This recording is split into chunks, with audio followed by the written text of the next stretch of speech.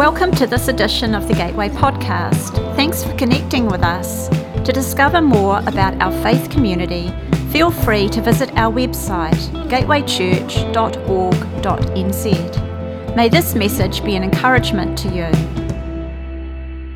It's my privilege this morning to wind up the series we've been doing on the people of worship. So far in the series, we've considered David as a pattern of worship. Stephen looked at the Samaritan woman at the well and probed what it means to worship in spirit and in truth. Chris showed us how worship and warfare function together. And then last week, Megan considered Mary of Bethany and looked at the price of worship. So I'm wrapping the series up this morning, and I want to look at some examples of worship from the book of Daniel. Now, what I want to do to begin is kind of give you a bit of a context for the book of Daniel, and then I'll introduce you to the characters that I want to examine. The book of Daniel begins with Israel in exile. Israel's idolatry, rebellion, and disobedience had reached a crescendo, and God, in a reenactment of the Garden of Eden story, drove the inhabitants of the land, or the garden if you like, out into exile, and Israel finds themselves in Babylon. Now, there's a certain irony in the fact that they find themselves in Babylon, because Israel had given themselves over to the worship of idols and find themselves exiled, sent to the most idolatrous city on the planet. And there's a principle in that. God's judgment is often to give you an overdose of the very thing that you thought you wanted most. More often in Scripture, God doesn't have to thump his hand down in judgment. He simply lifts his hands off, a la Romans chapter 1, and lets us have an overdose of the very things that we have striven for. And we find in the end that what we wanted isn't what we wanted. Babylon was so bad that its very name became synonymous with wickedness and demonic activity down through the ages. So that in the book of Revelation, chapter 17, verse 5, and chapter 18, verse 2, Babylon is described as the mother of harlots, the habitation of demons, a haunt for every foul spirit and every unclean bird. So the situation is somewhat dire, to say the least. And in Babylon, we are introduced to a handful of Jewish exiles.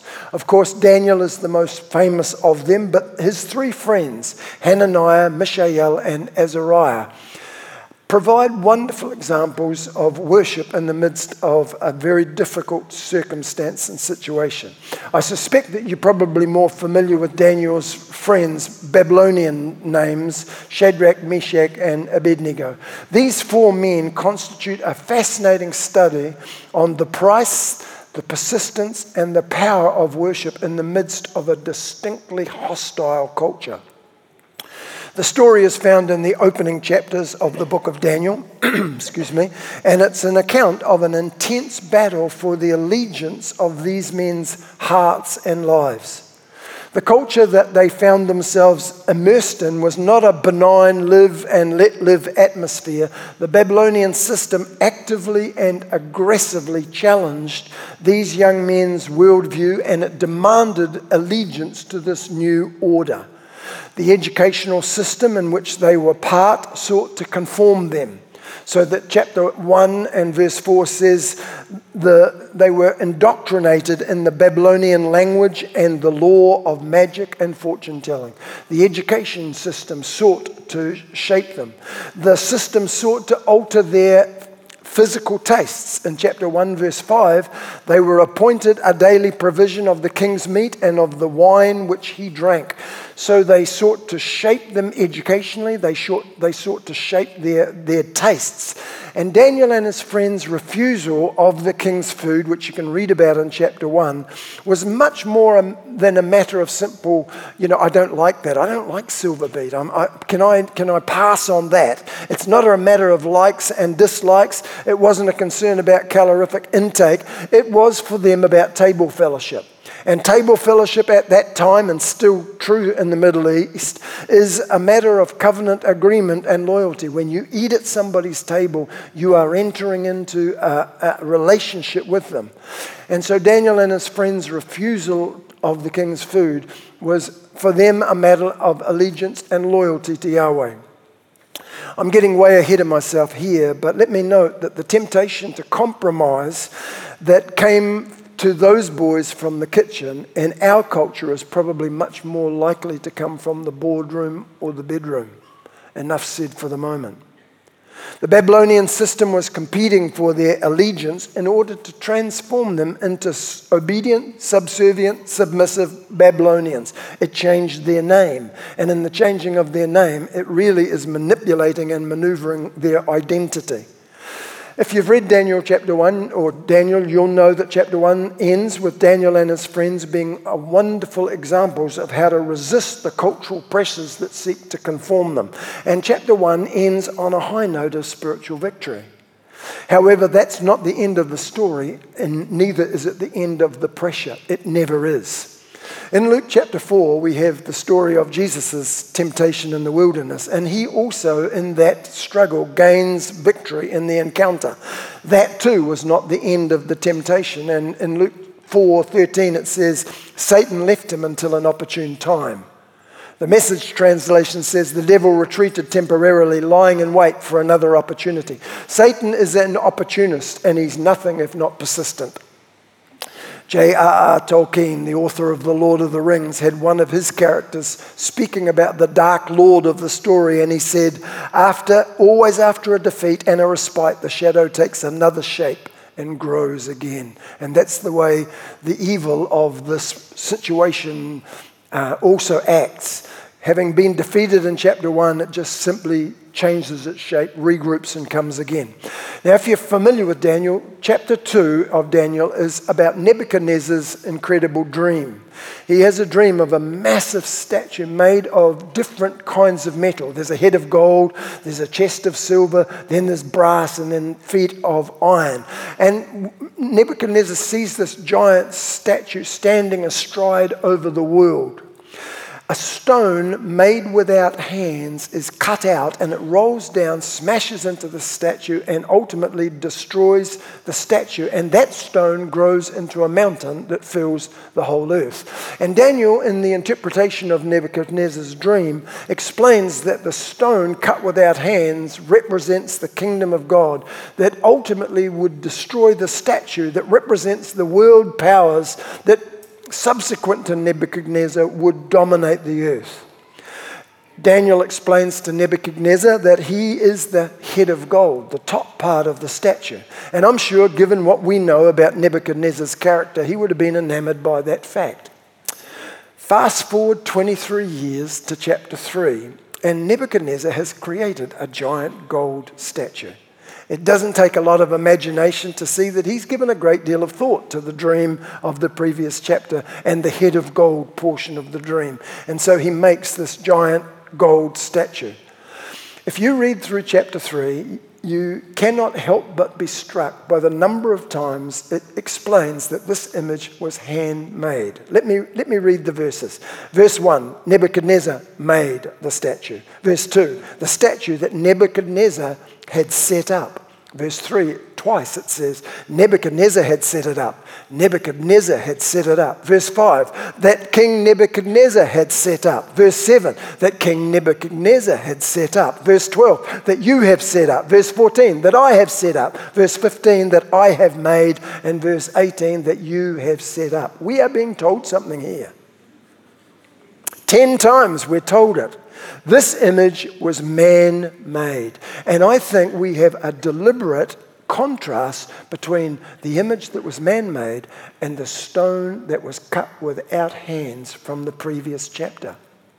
That theme, by the way, is a theme that runs right through the scriptures into the New Testament. So that you find Jesus in Mark chapter 14, verse 58, speaking of the temple, and he says, I will destroy this temple made with hands, and in 3 days I will build another made without hands. Something made with hands, something made without hands. In the epistles of Paul compares Jewish circumcision made with hands as per Ephesians chapter 2 verse 11, a physical circumcision made in the flesh by human hands, with the true spiritual circumcision made without hands as per Colossians 2:11. You are circumcised circumcised with a circumcision without hands. So you've got this contrast being set up. Made without hands, made with hands. Handmade represents the best human flesh can do and inevitably ends in idolatrous worship and allegiance. Made without hands represents what God does and can do and is meant to lead us to pure worship. So Daniel chapter 3 starts with the phrase, Nebuchadnezzar the king made an image of gold, a handmade image. Now, although these three men, because here we are dealing not so much with Daniel, but his three friends, these three men had been in Babylon since their teen years. They are probably now in their mid-40s. They have not become Babylonians. They have not forgotten their Hebrew identity or the Hebrew story or the Hebrew promises. And as Jewish men familiar with the story of Israel, a golden image would summon up all kinds of memories and raise all kinds of red flags. An ancient Jewish rabbi once commented that the seeds of the exile that these men are now experiencing were planted in Israel's idolatrous worship of two golden statues. The first is recorded in Exodus chapter 32, where Moses is up on the mountain and Aaron makes a golden calf and Israel worships the golden calf. The second is found in 1 Kings chapter 12, where Jeroboam sets up the idolatrous statues in Samaria after the northern kingdom had broken away in rebellion from the southern kingdom. So those two statues, the rabbi said, were the seeds that ultimately bloomed into the exile of Babylon. And these three young exiles, they know their history. It's etched in their corporate psyche. They are well aware of the dangers, the inherent dangers of bowing to a golden image. You know, the crucial and classic danger of idolatry, profoundly relevant to you and me too, is that what you revere, you ultimately resemble. You ultimately begin to look like the things that capture your allegiance. Let me show you this principle as it began working out in the very early days of Israel's history. The first statue they bowed down to was the golden calf in Exodus 32. Verse 4 of that chapter says, Aaron took gold from their hands, cast it in the form of a calf, shaping it with an engraving tool. Just go down a few verses to verse 9, and God says, I have seen these people, the Lord said to Moses, and they are a stiff-necked people.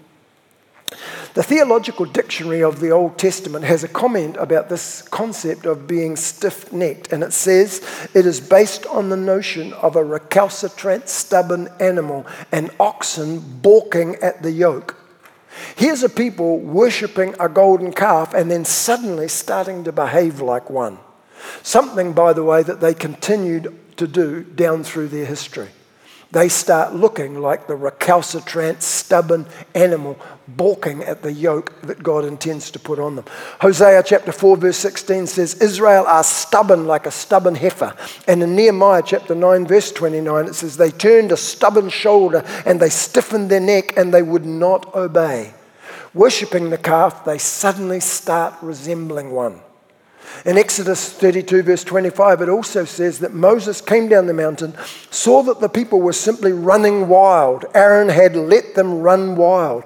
And the Hebrew translation of the English phrase running wild has the idea of an animal that has broken loose. It's become unbridled. The reins are unattached and it's on the loose. And that idea too has to do with oxen. Israel has become like the animal it worshipped, stiff-necked, stubborn, unrestrained, uncontrollable. In Job chapter 39, verse 9 and 10, it says, a wild ox will not do what you tell it to do, nor will it stay in your farm at night. It will not let you fasten it to a plow, nor will it plow the fields for you. The wild ox is a very strong animal. It's an apt picture of what Israel as a people became. They worship the calf, they start behaving like a stubborn heifer. In Psalm 106, there's an interesting comment on that incident, and it says in verse 19, they made a calf at Horeb and they worshipped a cast image. They exchanged the glory of God for the image of an ox that eats grass. Some translations of that phrase say they exchanged their glory. Some say they exchanged the glory of God. Well, whose glory did they exchange? Was it theirs or was it God's? And I'd want to say yes, it was both. Their glory was God's glory on them as a people. People are made to be reflective images of God's glory. God made us in his likeness, in his image, to reflect his character, grace and glory into the world that we were supposed to be servants in and having authority over. That kind of glory stays on a people when they stay in contact with God through worship.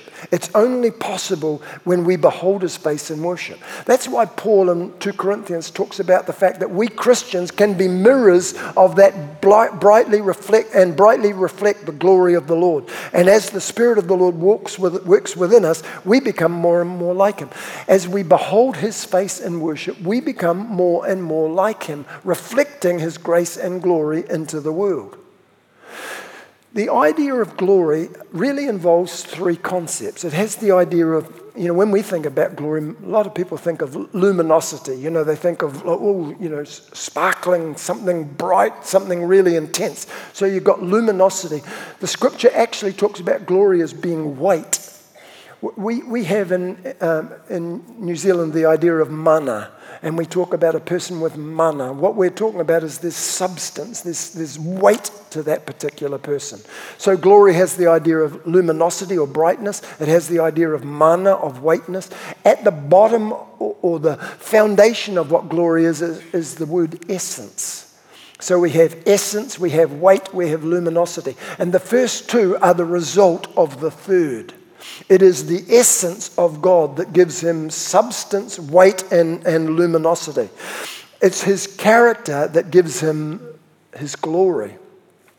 We are changed as we engaged in worship so that we become more and more like him in essence. And then because of that essence, because of that character, there comes substance and, as it were, luminosity.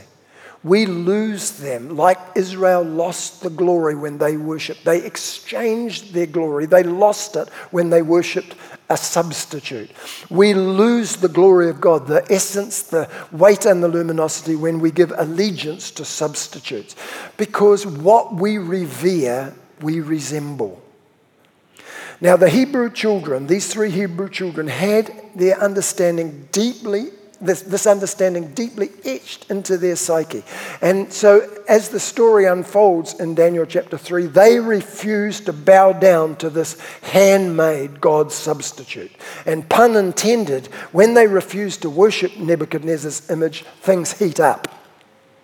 It always does when we refuse to bow to our culture's present ideologies and current idols. Things heat up when you say no. Now, some of you might be tempted to think, Don, all this might be somewhat interesting, but it's hardly applicable to us in the 21st century West. We don't have golden idols that we bow down to. Actually, I'm sure that most of you are far too astute to actually think that.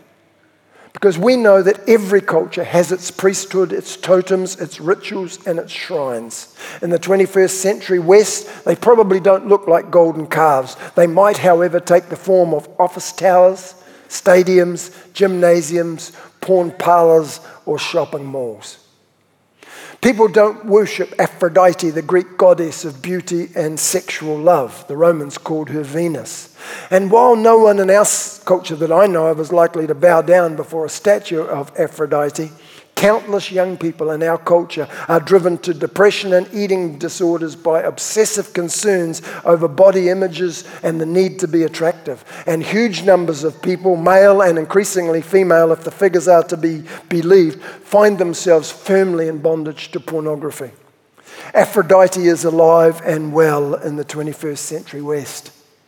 We might not burn incense to Artemis, the ancient god of hunt and success, but the relentless hunt for career advancement, success and prosperity in some people gets elevated to cosmic proportions so that they willingly perform a form of child sacrifice, neglecting their family to obtain that promotion, that academic post, or that partnership. Perhaps idolatry is not as primitive as we may have thought. It's just changed its shape and grown again. You say to me, well, Don, that's a bit frightening. How do we recognize when something has assumed idolatrous proportions in our lives?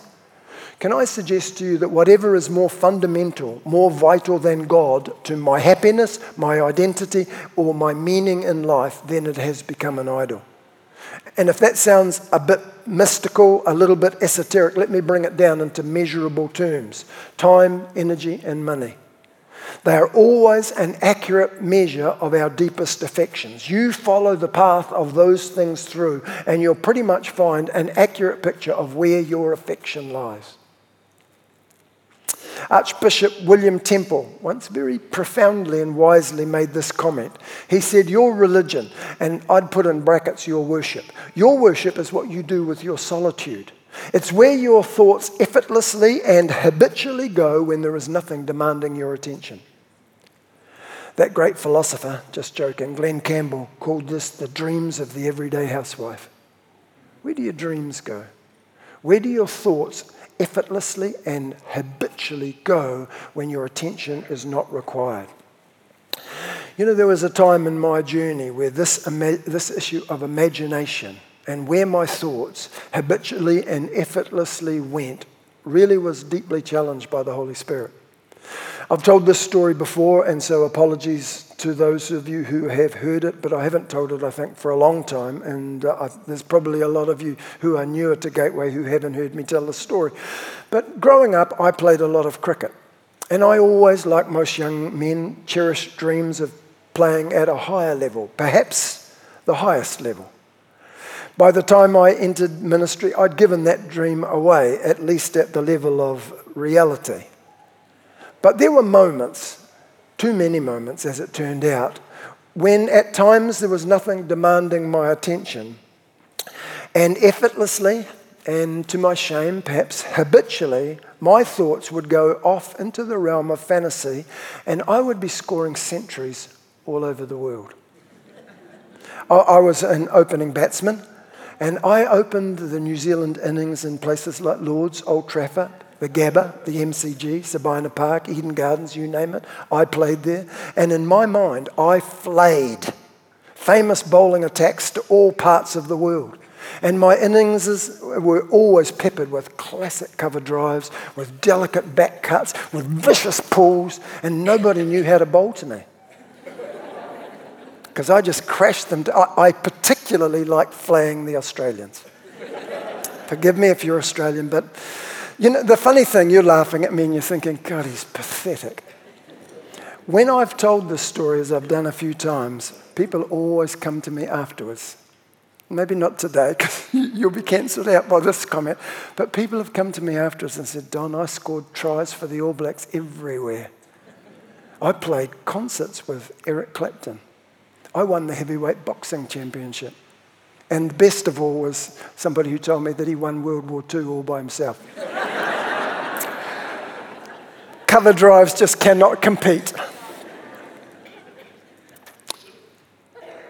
When I would daydream in this manner, often when I was doing the dishes, we didn't have a dishwasher in those days, so you'd be, effortlessly, habitually thinking. I guess I was vaguely aware of a sense of discomfort, a sense of dis-ease, but I justified it on the basis of it wasn't impure. At least I'm not thinking bad thoughts. They're just cricket thoughts. One day I was reading 2 Corinthians chapter 10, verse 5, and I was profoundly challenged. And you know the scripture. It talks about casting down imaginations and every high thing that exalts itself against the knowledge of God, and bringing into captivity every thought to the obedience of Christ. And the Holy Spirit, in that moment, put his finger on the idolatrous nature of my imaginings. I've still struggled. I was kind of thinking, but surely it's not, that bad. Just not long after that, I was reading an old Puritan writer by the name of William Law, and I was stunned by a phrase he wrote. He said, imagination, as the last and truest support of self, lays unseen worlds at our feet and crowns us with secret revenges and fancied honours. And in that moment, I was smitten. And I realized that my ultimate idolatry, as for many I suspect, was the idolatry of self. My thoughts habitually and effortlessly went in the glorification of myself. You know, God's word has only one answer to idols, and that's destroy them. He never says, bring them under control. The first thing that Moses did when he came down the mountain and saw the golden calf was he tore it down. He took it down from its pedestal. And it really doesn't matter whether the idol is mental or metal, whether it's a carving or a concept. If it's idolatry, it has to come down. And since we built them, we need to tear them down. And for me, that involved a process of taking my thoughts captive. And I'd be washing the dishes a week later, and as I was strolling out to bat and about to take guard, I suddenly realized, oh my goodness. And I'd put my bat under my arm, take my batting gloves off, and walk back to the pavilion without facing a ball. And sometimes I'd be involved in 2 or 3 overs before I even realized what was going on. It took me time to tear that thing down because it was effortless and it was habitual. Moses took the calf down from its elevated position and then he broke it up. He didn't say, get it under control. He broke it up and he lowered it down, broke it up. If we leave those things intact, we may not be able to successfully resist the temptation to reinstate them at another time. Moses, if you know the story, then burnt it and scattered its ashes. He was determined that that thing would never, ever be reconstructed. You know, wherever the gospel goes with Holy Spirit power, as it did in Thessalonica under the ministry of Paul, it results in a people, as Thessalonica says, turning to God from idols to serve the true and living God. Friends, the reality is we're all worshippers. The question is not will you worship? The question is what or who do you worship? God wants our allegiance and our worship. And like Daniel and his friends, we live in a culture that increasingly is hostile to our faith. It is hostile to our worldview. And it is aggressively demanding our allegiance to all its current idols and ideologies. Progressively, we are finding the heat being turned up. And I suspect that will only increase. And we must determine who it is that we will give our hearts and our worships to. Daniel chapter 3 is one of the greatest examples of faith, of worship and allegiance, I think, in the whole Bible.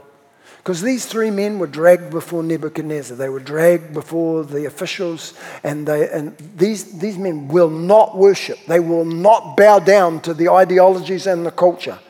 So they were to be thrown in the fire. Nebuchadnezzar said, I'll give you one more chance. And they said, don't bother.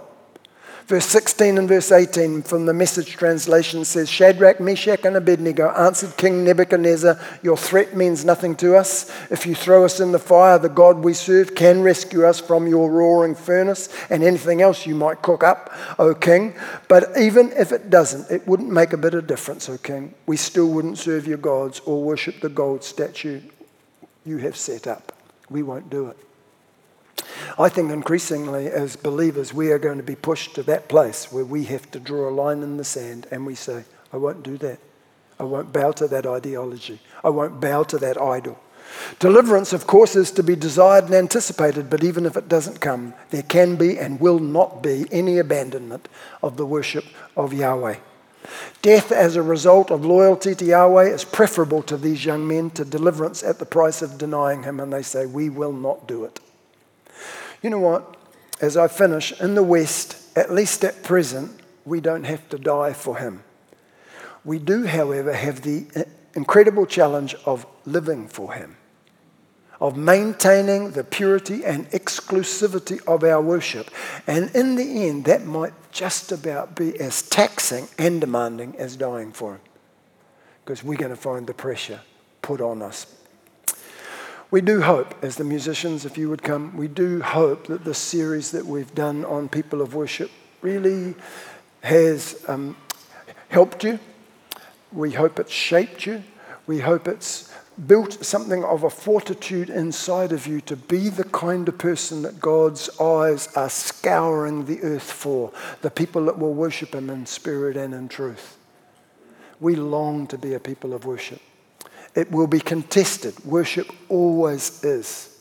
But we determine in our hearts we will be that people that maintain purity and exclusivity of worship to Yahweh. We will worship him. Thanks for listening. If you'd like to know more about our faith community, feel free to visit our website gatewaychurch.org.nz.